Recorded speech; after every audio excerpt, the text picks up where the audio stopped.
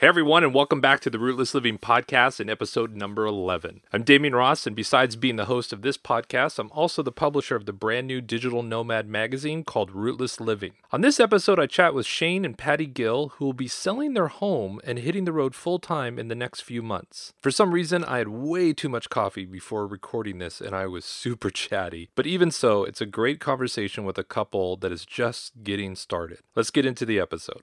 All right, so now I want to welcome Shane and Patty to the show. How are you guys doing? Great. How are you? I'm doing really good. Now, in the pre-interview, I was told that Patty will probably do a lot of the talking, and so I'm going to engage Shane quite a bit. So just know that just to help out. Now, where do you guys find yourself currently right now? Where are you guys at? We live in San Antonio, Texas right now in a 3,500 square foot home. Nice. This is what I'm really excited about having you guys on is that, spoiler alert, you guys haven't left your digital nomad lifestyle. And usually my questions are in and around people, whether they've been doing it for 6 months or, 10 years. So I'm really excited about this because it's really still very fresh with you. And so obviously you're not full-time traveling yet, but you do own a fifth wheel and you still own a home, correct? Correct. Yes. And what fifth wheel do you own? It's a 375 RES by Grand Design. Yeah, we actually have the same model. I know exactly where your bathroom is. Yes. All the storage and everything. Exactly. So let's get into a little bit about where this idea came from. Where did you guys start talking and thinking about going full time? Actually, we've kind of always talked about it ever since we've been together. We used to camp in tents and we gave that up many years ago. We were stationed in North Dakota and we bought a travel trailer there.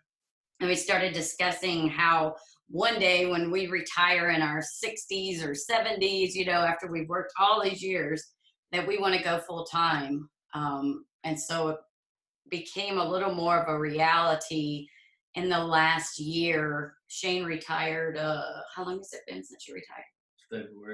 February. How many years ago though was it? This year. That you retired? Oh, he did. He was retired military though, from the military Air Force. Yeah, so almost 8 years ago he retired from the military. Then this past February, almost a year ago, he retired from his other job, and so that's when we started discussing. And now our kids are grown and out of the house, so we're like, hey, why don't we do it now? Let's do it now. So let's talk about that a little. I'm kind of the same. I waited till my kids were kind of old enough for me to take off. And it really is a great plan to stop them from coming back. Just FYI, right. If any parents are worried about that, sell your home, move into an RV. They can't find you if you don't want them to. Right. Now, you guys are obviously in the process. When's the ideal launch date, or does it really kind of depend on when the house sells? What are you guys working with? Well, our house is going to go on the market April 1st. The good thing is we don't have to sell, so we're still okay, but we always stay at one campsite that we're at now from April to November, and we're there about 5 days a week already anyway. And so April 1st will be the day that we go start our full-time journey.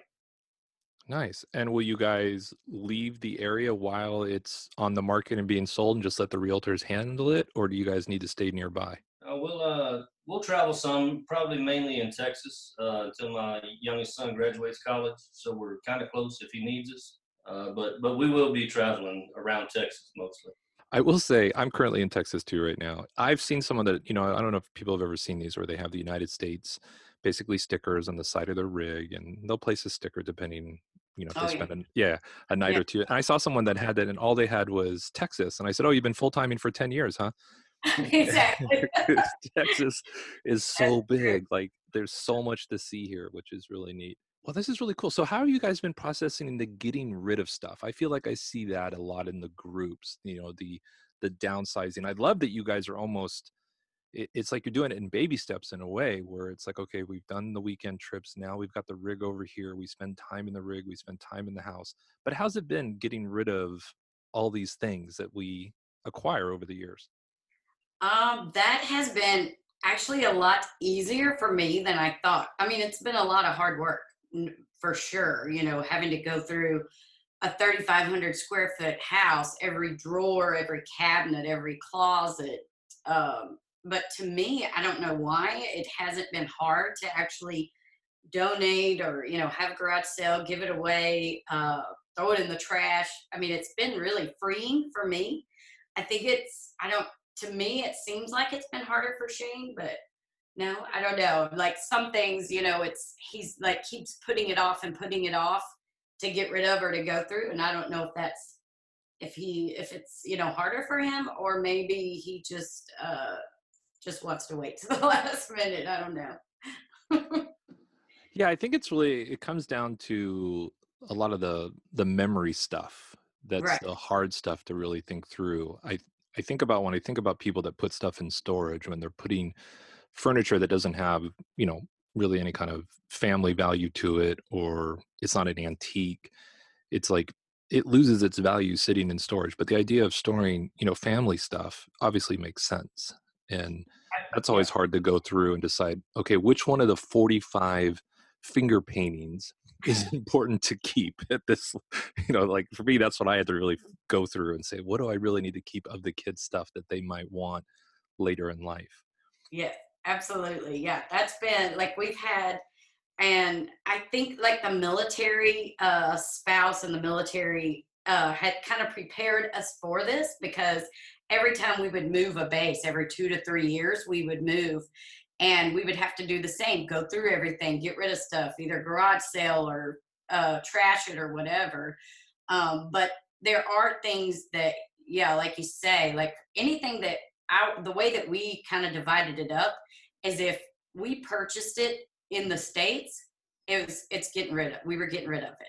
If it Mhm. would happen, because we have collected items we were overseas for 13 years. So we have, a boomerang or a didgeridoo from Australia. I'm not going to get rid of that. I want to keep that in storage. And antiques that we got from England, things like that. We definitely, and pictures and such. But yeah, that was the hard part, was going through and dividing everything up. But we knew exactly what we wanted to keep, so that did make it easier for us. Yeah, I think you should leave the boomerang. I think those are illegal in California, to be Oh, honest with sure. you. No, I'm not 100%, but I feel like everything. I'm from California originally, so I think Oh, everything's illegal now that I've been out and about in the States. oh, So, so once the youngest kid graduates college and you guys feel like, okay, now we can really kind of just roam through. Is it the lower 48? Do you guys have plans for Alaska and even going down into Mexico? What are you guys thinking right now? Little of all of that, really. We spent so much time overseas. We've seen the world except for the United States. So we plan on doing like a bunch of the national parks, Grand Canyons, everywhere around. And my wife is from Georgia, so of course we're gonna go over to the East Coast for a while. But sure, in the future, Alaska, maybe up through Canada, down to Mexico is definitely on the table. What's the longest trip you guys have taken so far in the Grand Design? How long have you been away? Is the amount of time or traveling distance? Oh, let's do both. Yeah. So like traveling distance and then even amount of time. Traveling distance is probably around 6 hours one way, and then over time we did a 2 week stay. We always stay at least a week over spring break, Christmas time, summertime. So probably about 2 weeks is probably the longest at one stretch. It's still so much more experience than most of the people that I'm interviewing that have gone full time. Like just like myself, my first RV was the one I'm living in. The first time pulling something or pulling in a trailer of really any kind was pulling this 42-foot fifth wheel. And it's interesting to hear from you that you're having all this experience kind of ahead of time before you leave and kind of working out some of the kinks, which is really good too. It probably does help with the transition a little. It definitely does. It's and also, I mean, I was a mechanic in the military, so I can fix a lot of the stuff that the small stuff, so the camper's not in the maintenance bay in the RV USA or whatever for months. So we get to spend most of the time in it. And like I said, we spend in the summertime we spend 5 days a week out there already, and so we're just used to it. We love it. We've been doing it. This is our second one since we've been in San Antonio, and it's just easy for us, I think, because we've done it so long and talked about it so long. Well, let's talk real quick because I think this question comes up a lot in groups where it's what should I get, a Class A or a fifth wheel? What brought you guys to a fifth wheel in regards to your lifestyle? Well, to me, to me they're easier to pull. I pulled a trailer all my life, growing up with my dad, horse trailers, boats. To me, a fifth wheel trailer is just easier to maneuver. I don't know necessarily if somebody wants to jump right into a 42 footer, but Yeah, we applaud you for that for sure. no, it's just that's the only reason. We've talked about Class C. That's always been Shane's dream, was a Class C for some reason. Class A. Or Class A was always his dream, but I'd have to win the lottery first. yeah. And then we could go to the Class A, the big bus. But no, fifth wheel, I just enjoy it. It's easier than a travel trailer or buckle pull. It's easier to maneuver in and out of some of these tighter spots, and that's why I chose it. The reason that I like the fifth wheel, to me, it's the living space. I like the living space a lot better. Like, how our 375 is, how it's set up. I like to have my kitchen where it is, and then the living room. We had the travel trailer, and I've seen some, and it's just, my opinion is the way I just like the way that it's set up, where I have my living room and my kitchen and bedroom is kind of all separate, not all in one. Yeah, and I think it is really different for different people, and there really is no right answer for others, but there is a right answer for you, if that kind of makes sense. Yeah, And I think people ask the wrong question. They ask, what should I get? And really they should ask, why did you choose what you chose? Because to Shane's point, I'm almost 6'6". For me to buy a Class A, we're talking maybe 400 grand for me to buy the one that I could actually really fit in and stand and walk around in. I wanted a Class A, to be honest with you, in the beginning. And when I walked into this fifth wheel, I was like, okay. Well, actually, when I walked behind the fifth wheel and saw our little storage area, that's when I was like, I don't care what it looks like inside. The fact that I don't have to put my kayaks on top of the roof, I'm sold. And then to your point, Patty, when I walked in, I was like, this looks like a condo. Mm-hmm. It doesn't look like an RV in any way, shape, or form. And I think that was the thing that switched me from a Class A was I felt like in a Class A, I lived in a hallway, or I would live in a hallway is what it felt to me. Not that there's, again, anything wrong with it if you're in a Class A or fifth wheel, but I like to hear from people why they picked a fifth wheel. Will you guys be traveling with pets or just the two of you? For now, well, yeah, until my youngest gets on his own, we will have a dog. It's my son, he has a beagle, and so our youngest son, Colby's dog, but he'll be with us until Colby gets out of college and gets on his own and gets his own apartment. But that's it. We just have the beagle. Nice. That'll be fun. Yeah. So it sounds like Shane, you're twice retired. I commend you for that. And both of you guys for your service. I mean, just big props and big thank you. Patty, are you still employed or what are we doing?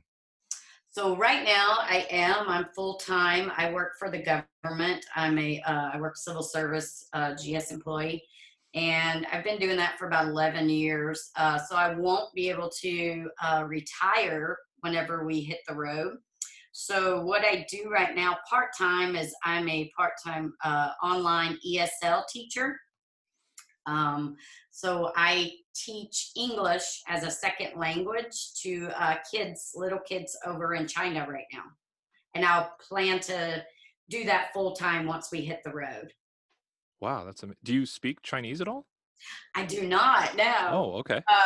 That's actually the first question that everyone always asks me, but it's really interesting and amazing to me how much English the Chinese kids know. So even at 3 years old, like I say hello and they already know hello and their name. And so, yeah, you just need to know English, and that's about it, really. You need a degree, any kind of degree, and had to have worked with kids any amount of time, even just raising your own kids counts. So it's very rewarding. I really enjoy doing it.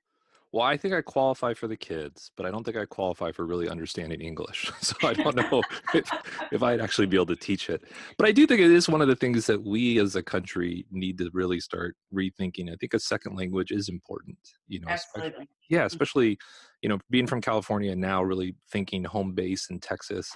I regret not speaking Spanish. And all four of my kids, same mom, are all half Mexican and they don't speak Spanish. And I'm just like, oh, I just wish I learned a second language. I think it would come in so handy, no matter really what the second language would be. It would just be really nice. So that's cool that you're doing that. And then you'll be able to do that from the road. Shane, are you just going to stay double retired, or do you have plans to be doing some work on the road as well? No, sir. I put in my time. I'm just going to be retired.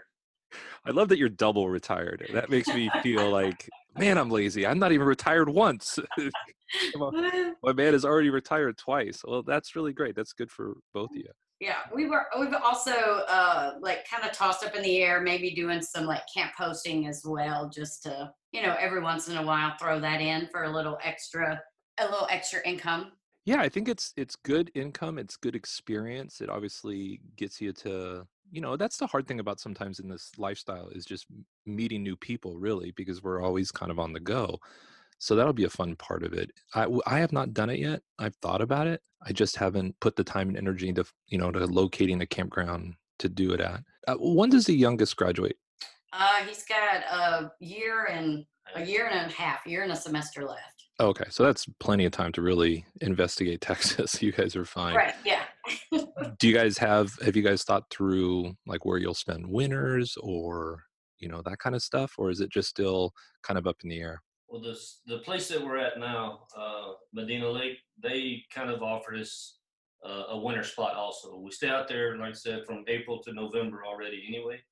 So they've kind of offered us from November, back to April. For now. If we need to, we can always pick up and go somewhere and come right back to that spot. It's our spot. Yeah, that's what they've offered us right now. So if it all falls through, at least we'll have right there at Medina Lake for the winter also. That's awesome.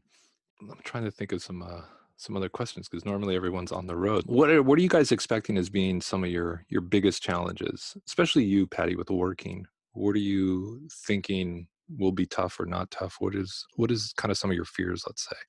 So probably the main thing would be internet, making sure we have good enough service, because when I'm teaching, I actually teach on a video forum. So, they can see me, I can see them. And, you've got to have really high speed internet for that. And there are a lot of ESL online. The company I work for is VIP Kid, and they have a lot of forums, Facebook groups and things like that. They have one that's just full-time RV VIP Kid teachers. So there are teachers out there that do it full-time from an RV. So at least, I have that. That's a great thing about RVing now full time is there's so many people that are doing it and so many forums and different places, like you guys and the magazine and the podcast, and there's Facebook and YouTube, all these different places to go out and find whatever you need to know about going full time. So yeah, that's a great thing. But probably, yeah, the internet service would be my biggest fear or, worry on the road.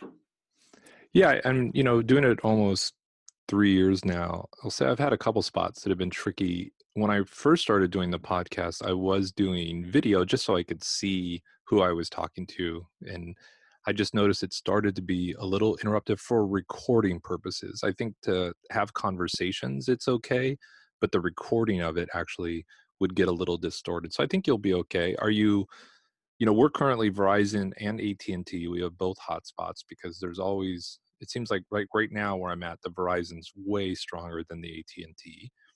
And then we have a WeBoost. They're not a sponsor, but I'll drop definitely that we have their set up. And that seems to help too in some areas. Are you guys going to go with one carrier, two? What are you guys thinking? I'm thinking two, probably. Yeah, and the WeBoost. I've looked into the WeBoost also, so we'll probably have one of those before we get out too far. Yeah, we have a big list right now in Amazon. Not, our cart's full of things that we need before we hit the road. I have a list on my phone of, okay, we need to make sure we do this, do this, do this. And like our original plan was to hit the road in not to go or not to even put the house on the market until our youngest graduated. So we just decided in November, just this past November, that we're changing our mind and we're going to go ahead and do it this year. So we've been had been doing this for like 5 months, downsizing and everything. So it was kind of like we'd been planning it, but it all came like just within the last couple of months. And why was the decision to sell? I've heard, again, this is not, it's like the fifth wheel in Class A. There is no wrong answer. I've heard people say, no, we're going to keep it. We'll rent it out. We'll keep it empty. We want to, test out and see if this is the life we really want to. It sounds like it's a large home. And for just the both of you, even if you wanted a home, it sounds like it's pretty large for just two people. But what was the deciding factor that made you say, no, we're not going to wait? There's no reason to wait. Let's go. Yeah, that was it actually. Hmm. There's no need. Like I said, we see about 3 rooms in this whole house now that my oldest son is gone. We don't go in his bedroom. My youngest son is gone off to school. We don't go in his bedroom. Their bathroom, the other side of the house, we don't even go in. So there's no need really paying to stay out in an RV spot and pay a mortgage on a house that you're never at anyway. No, it's really true. And I think the thing for me that I've learned, I don't know if you guys are learning it, is that, 10 years ago, I probably was like, I want like an 8,000 square foot home and, all this kind of stuff. And I've learned in this lifestyle that if I ever do build a home base again, it would be a shocker if it was over 1,000 square feet. Like, I'd be amazed at myself if I did something even that big. I feel like I've learned what you're learning is that there is a lot of wasted space. And when you live in 400 square feet and you see how much space it is, really, our rigs are really spacious. Then you just start realizing, wow, I can't believe I needed such a big place, really, when it's just two people. Even when it's a family, 3,500 for even a family of four is really big, but seems very typical. You know what I mean? Yeah, absolutely. I agree. That was with us always moving like every couple of years, with the military. We always lived on base. We stayed in base housing, which was always so small to us, they were always really nice and we do appreciate that we had it. But my kitchen was always so tiny. And that was every time, I was like, one day I'm going to have this big old house and this huge kitchen where everybody can, hang out in the kitchen and where we can have plenty of room. And then we get here and, we buy it and I love it. But then all of a sudden it's like, what? We don't need all this room. Why do we have all this? And it takes me hours to clean the house. I can clean our camper in like 30 minutes. I can like scrubbing it top to bottom, so we just, yeah, we don't need all of this space. And we're the same. If something happens, and we did, like, people ask us, why do you sell the house? Why don't you just keep it just in case you don't want to do it? But we're like you. If we did go back to living in sticks and bricks, we definitely would not have a house this big. We would go much smaller. Yeah, I really thought I would do full time kind of forever. But in the last year, I've been thinking I wouldn't mind having a home base where I could, like, just even a small house in a big barn where I could pull the RV in the barn, work on it, clean it up, take a couple weeks off and then hit the road again. I think that is going to be where, I'm kind of looking at, kind of my future. I think that's where it's really going to be. I think travel will always be part of it, very similar to kind of the life you guys are having now, but just having something that's a little bit more RV friendly, or at least having guests that have RVs too. Kind of, that's really what I've been thinking about a lot more. I will say my little advice with the Grand Design is we had a situation with our leaf springs breaking and it was over, I probably should have replaced them. I'll say that it was a user error just because there were so many miles on them and those things just can't, do it forever. But it was one of those things where I learned I'm keeping a spare with me at all times. And you can't prepare for everything. It's impossible, or your rig would weigh, 30,000 pounds if you had an extra for everything.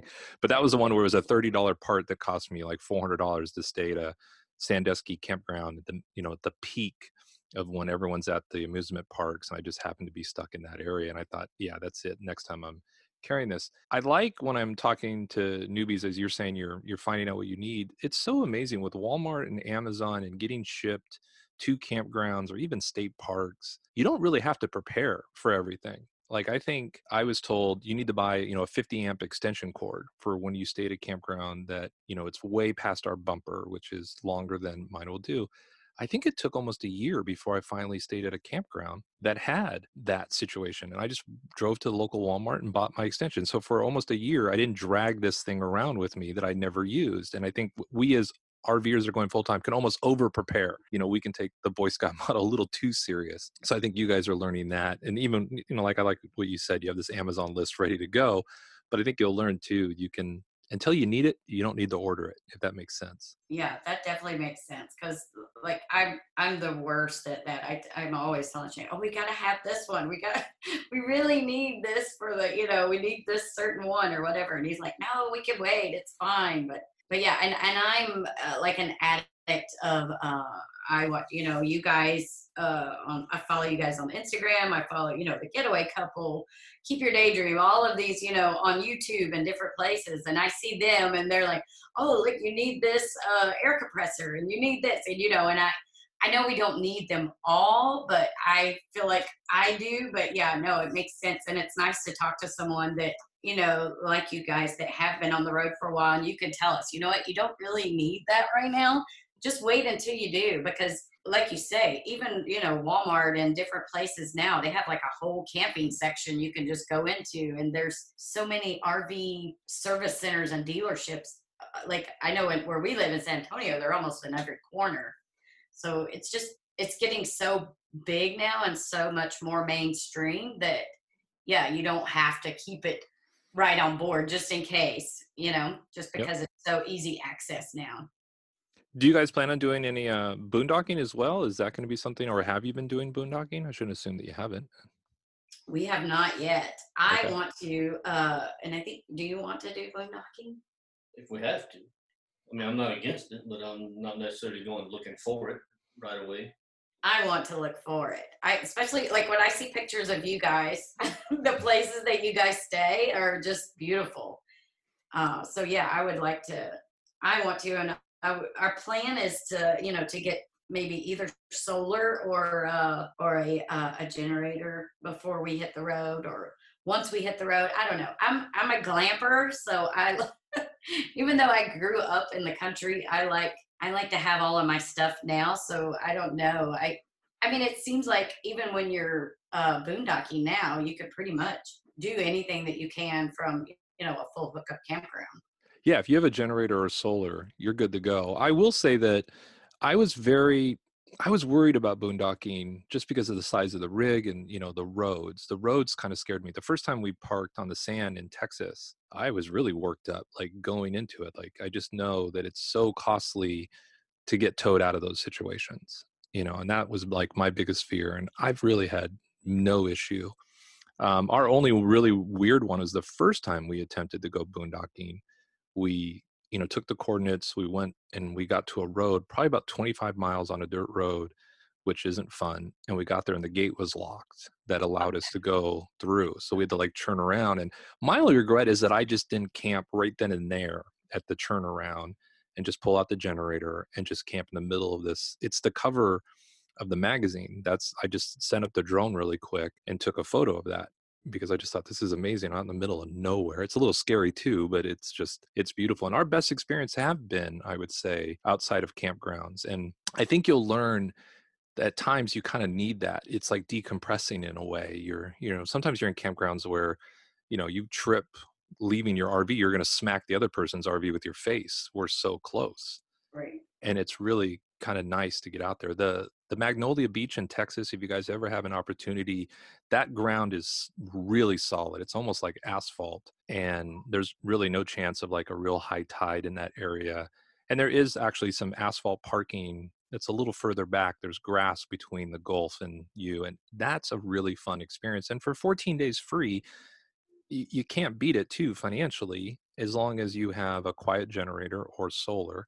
And I will highly recommend doing either one. I don't have solar. It's been kind of the biggest regret that I didn't, bite the bullet in the beginning, but I'm also really glad I didn't, because solar has changed so much in the last 2.5 years too. It's a lot more affordable and it runs a lot more. So I highly recommend that you guys do some boondocking. You'll love it. Or at least, this is one of those arguments. Is it boondocking? Is it dry camping? The stuff that we did at Lone Rock is technically dry camping because you're paying for it, and there are restrooms if you need them, kind of a thing. But that's a beautiful first experience as well too, and it's right there in Utah, Arizona area. You'll love it. Yeah. Oh, I can't wait. Yeah. I'm excited to, I definitely want to try out the boondocking, because I see so many beautiful places that you can go, and, you're off grid away from, like you say, that's probably been like our favorite thing to do is camp at state parks right now. We haven't even been to a national park. This year as we plan to go to Big Bend. That's on our list. That's one of the downsides to having such a big rig is some of the state parks and national parks, they don't have space for us. They're just not, the spots are just not big enough for our camper. And you know that, I'm sure. So that's at a state park or national park, you just have a bigger place to camp. There's a lot more room and you can get around. But yeah, a lot of the private campgrounds, they're almost like parking lots. And so that's why I think the boondocking or, dry camping, I think is going to be, I'm hoping I can get Shane on board and we can do more of that. I think the thing you'll like too is Boondockers Welcome is Oh yeah. is real. Like I'm at a Boondockers Welcome spot right now. It's a 250-acre ranch. I stayed here in June, July. I've gotten to know the host, the owner, really well. I mean, I would call him basically a good friend now over the last 7 months. I've never become a good friend of any manager at a campground I've stayed at. You know what I Right. mean? And so that is really nice and decompressing as well. I will say this, that you are right that there has been some very little issue in regards to how big our rig is in regards to campgrounds. The problem is the first come first serve spots. There are a lot of large rig, even pull through available. They're usually taken by someone with a pop-up tent. Oh yes, that's so. Yes, Yeah, that and aggravates me. it's almost like I'm really surprised that a lot of these parks don't have a 35 and over rule until the other ones are full. Even like the handicap spots, I think are until 5 p.m. It's for handicap if you want to do one night. So if you got there after 5 p.m. and the only spot that was available was the handicap spot, you can park in there.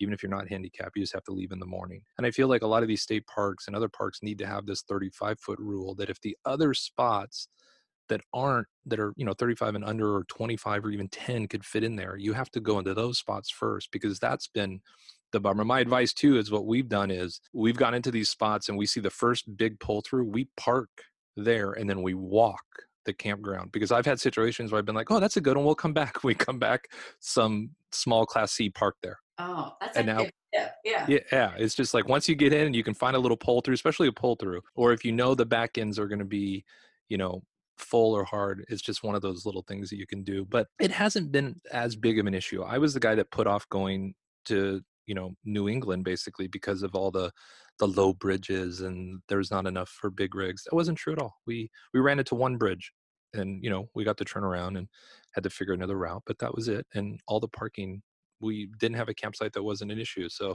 all these little rumors that I'd heard or read or feared, I just think they do it so they don't want us to go there. Right. Like Just don't want it. they want you not to do it. But yeah, Yeah. let's see what else. I think we've covered a lot in regards to kind of the haven't left yet, and I made this joke in the beginning that I definitely want to talk to some people that haven't left yet. And I want to talk to some people that have quit the lifestyle. I went to an event in 2017 that was around, I can mention the event. It was the RV Entrepreneur Summit. And I met some people there within like 6 months, they weren't RVing anymore. And I was like, I wonder what happened. What changed their mind? Why did they stop? Because they were so gung-ho about being full-time forever. And it was 6 months later, they weren't doing it anymore.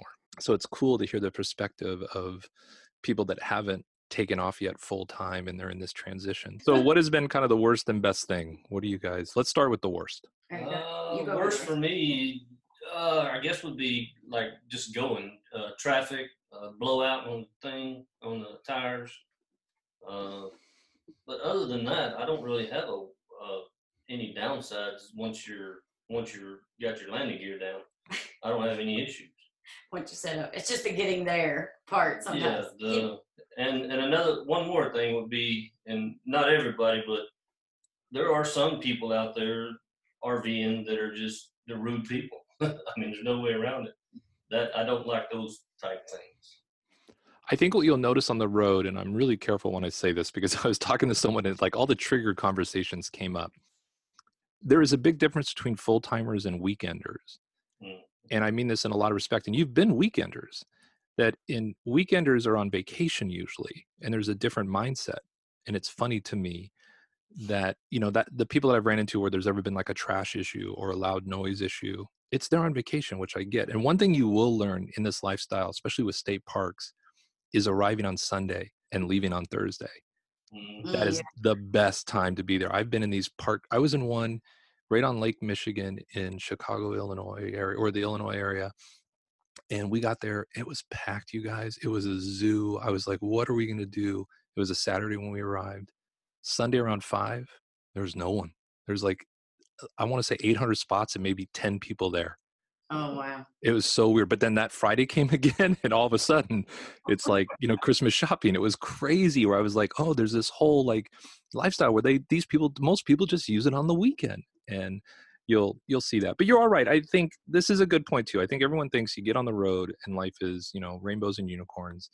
There's still a lot of, traveling is probably the most stressful part, just the idea of something going wrong. And it's obviously the drivers that don't understand that we can't stop in 5 feet with our rig. You need to respect this just as you would a big rig, even though most people don't respect big rig drivers. But it is the kind of the attitude. There are bad attitudes out there everywhere. You know what I mean? Like you just can't escape it really, no matter where. But I will tell you guys, you'll meet like the salt of the earth people too. Like if you ever can't meet people, pop a tire off the rig, Shane. I'm telling you. You just have people come by and they're like, how can I help you? What are you doing? How do we work on this? I pull a ladder out of my house. My neighbors never came by. That's when they all like went inside and shut the blinds. They're like, I don't want to go out there. He'll help me clean the gutters. I don't want to do that. That's funny. That's true. Yeah. What's been the best part so far of being in the RV and doing some traveling? So to me, I'm kind of the opposite of Shane. Like mine is just getting out and meeting other people and going, like Shane was one time we were at a campground, and these were, we were just weekenders and we still are, but we had stopped and there was an older gentleman. He was out, and just like you said, this same example, he was out messing with his tire. And I mean, this poor guy, he probably weighed like, he's just little frail, fragile looking old man. And my husband, Shane went out and he's like, hey, what can I help you with? And he helped him, with the tire ironed. And then we just started talking and learned all about this guy. So to me, it is meeting other people and finding out where they're from and getting in the outdoors. We live in San Antonio, Texas, and it's a big city for us. We're not used to living in a big city. We're both from small towns. So to be in this big city, and we've got this big house, but we don't know any of our neighbors. We've met our neighbor on the left, on the right, and straight across, and that's it. But we don't like really hang out or talk or anything. So for us, like even just for weekend, it's nice to get out and to have an open area to ride a bicycle or run around or meet people. And yeah, that to me, that's been, and especially when we first started out here with our camper, our kids still wanted to go with us. Now they're grown. We're boring now, so they don't want to go anywhere with us. But, before that was our way to get out and spend time with our boys was, to go hit a state park and take some hikes and ride our bikes and just go for a walk or whatever it might be. So to me, that's been the best part, is just getting away from the hustle and bustle. Yeah, and I think, being from Los Angeles, California, there's a lot to do in and around Southern California. But I notice in this lifestyle, I'm kayaking more than I ever did when I was in California, or riding my bike more, or going on hikes. Like the first time I did Angel's Landing, I was like, when did I ever do a hike like this before? And we have those trails. They're available. You can hike to the Hollywood sign if you want to. And I just never really did that stuff as an adult. And so this lifestyle does bring some of that out. There is the misconception that there are times where I don't leave the rig, where I'll look at my steps and it's like I took 8 steps today. There's those days too, just because you're working or you're doing it. But I think you really will find a good mix of interesting people out there for sure. And if you want to talk to people, it's pretty easy. If you go to 1,000 trails, start working out your arm, because there's going to be a golf cart going by every minute that you have to wave to. And so, I actually refer to them as 1,000 golf carts now, because everyone's got a golf cart that you got to wave to for sure. Well, it sounds like your highs and lows have been, they are pretty traditional. And I think that's what I really want to bring out in these questions, is that I think people, especially with social media today, people tend to just put the best out there, and our worst sometimes, internet, a blown tire, tight Mhm. parking spots. Like if you really think about, there's first world problems and then there's RV full-time problems is above that. Our problems are really not the same as everyone else's, for sure. Right. Absolutely. Now, currently you guys are on Instagram and Facebook. Why don't you tell people where they can find you? And if you guys plan on doing any other kind of like documenting once you hit the road, make sure to let people know, and I'll link it all down below in the podcast Okay. notes. Yeah. So we have a Facebook. It's Gills on Wheels is our Facebook. So it would be Facebook /Gills on Wheels. And then same with Instagram as Gills on Wheels. And I am currently in the process of doing our website. My son and I are working on building that now. We haven't hit the road yet, but I still wanted to go ahead and get it started, and just to have somewhere I want to blog as well along the way. And so that, you know, I mean, it's mostly for my friends and family so they can go on and find us and see what we're doing. And hopefully eventually I can get Shane on board with maybe doing a couple of YouTube videos, maybe not all the time to have, 200, 500,000 subscribers or whatever, just to document for ourselves so that, one day maybe our kids and grandkids can look back and say, oh, wow, look at what my grandparents did. They lived in their camper full time and they saw all these wonderful places, and then they can go on and look and see, what we did and where we went, and mostly for documenting, because I wish now that whenever we first started out hitting, going overseas with the military, I wish that we had something like that at the time. If there were YouTube or whatever, and I made some videos that I could go back, like now I have to dig through actual printed out photos, to find pictures of us whenever we went to the Eiffel Tower, 20 something years ago. So it would be nice that, that if we had that back then, but we didn't. So now we can start fresh whenever we start our new adventure, and hopefully have a YouTube channel one day. I would love to look at my grandparents' videos. You nailed it. I would love to look at my parents' videos of stuff that they've done. You've nailed it. Like that would be, I think everyone will agree they would love to be able to just go back and see what their grandparents were doing in 30s, 40s, 50s, 60s. Like it just would be amazing. So I think that aspect of it, and when you go into it from just a pure, we're going to document it for friends and family, and you're not worried about subs or views, and you're just doing it for that, you will really find a lot of joy in it. And it's just fun to see. And then you'll find out you're inspiring people. Shane, there's probably a ton of military guys that are like, nah, I don't want to do it. I don't want to travel. That's for, retired people that are in their 70s, blah, blah, blah. And then they'll see you doing it. And they'll be like, you know what? I do want to do this. There's this guy that's doing it, and that's the fun part of it that you'll see. And if you just don't go into it with the attitude that we're going to become YouTube famous, and that always makes me laugh, because there's people that they have huge followings in and around RV, and they can go to an RV park and most people still wouldn't know who they are. You're never really, famous in a sense, especially within YouTube. So there's no of that worry. But the idea of actually creating and documenting this adventure for you, your family and friends, and for those that need to be inspired, do it. You'll love it. It's a ton of fun. And don't worry about the quality of it. It always gets better. I know 5 years from now, that first magazine, I'm going to think it was garbage. I'm going to think it was pure trash. I'm just going to be like, I can't believe I put something out that bad 5 years from now. But today I love it. I think it's great. I think it did really well for the first one. Yeah, no, I think you guys did awesome. It's a great magazine for sure. Well, I appreciate you guys coming on the show. I appreciate you guys sharing kind of your story. I hope people will connect. I hope one day we see each other on the road. We're both in Texas. We're probably only 9 hours away from each other right now. Yeah. Who knows? I was going to say we're in there, but who knows how far apart we are. Well, I really do. I thank you guys for hanging out with me today. And again, I'll link everything down below where people can find you. And then hopefully they'll catch onto your blog when you launch that, and they can hear your guys' adventures as you guys get started full timing. Well, thank you. Thank you so much for having us on. We really appreciate it. It's been fun. Thanks again. All right, another fun episode in the books. Next week, I have Andrew and Brittany from Positivity Bus, and they will share how they travel with 9 pets. That's right, you heard me, 9 in their refurbished school bus. Now, don't forget to hit subscribe to this podcast and make sure to leave a review. And if you haven't already, please head over to rootlessliving.com and grab your free digital subscription for the Rootless Living magazine. And again, if you know anyone that is living the digital nomad life that would make a great guest on this podcast, please have them email us at podcast@rootlessliving.com. Thanks again for listening and hope to hang with you next week. Until then, stay rootless.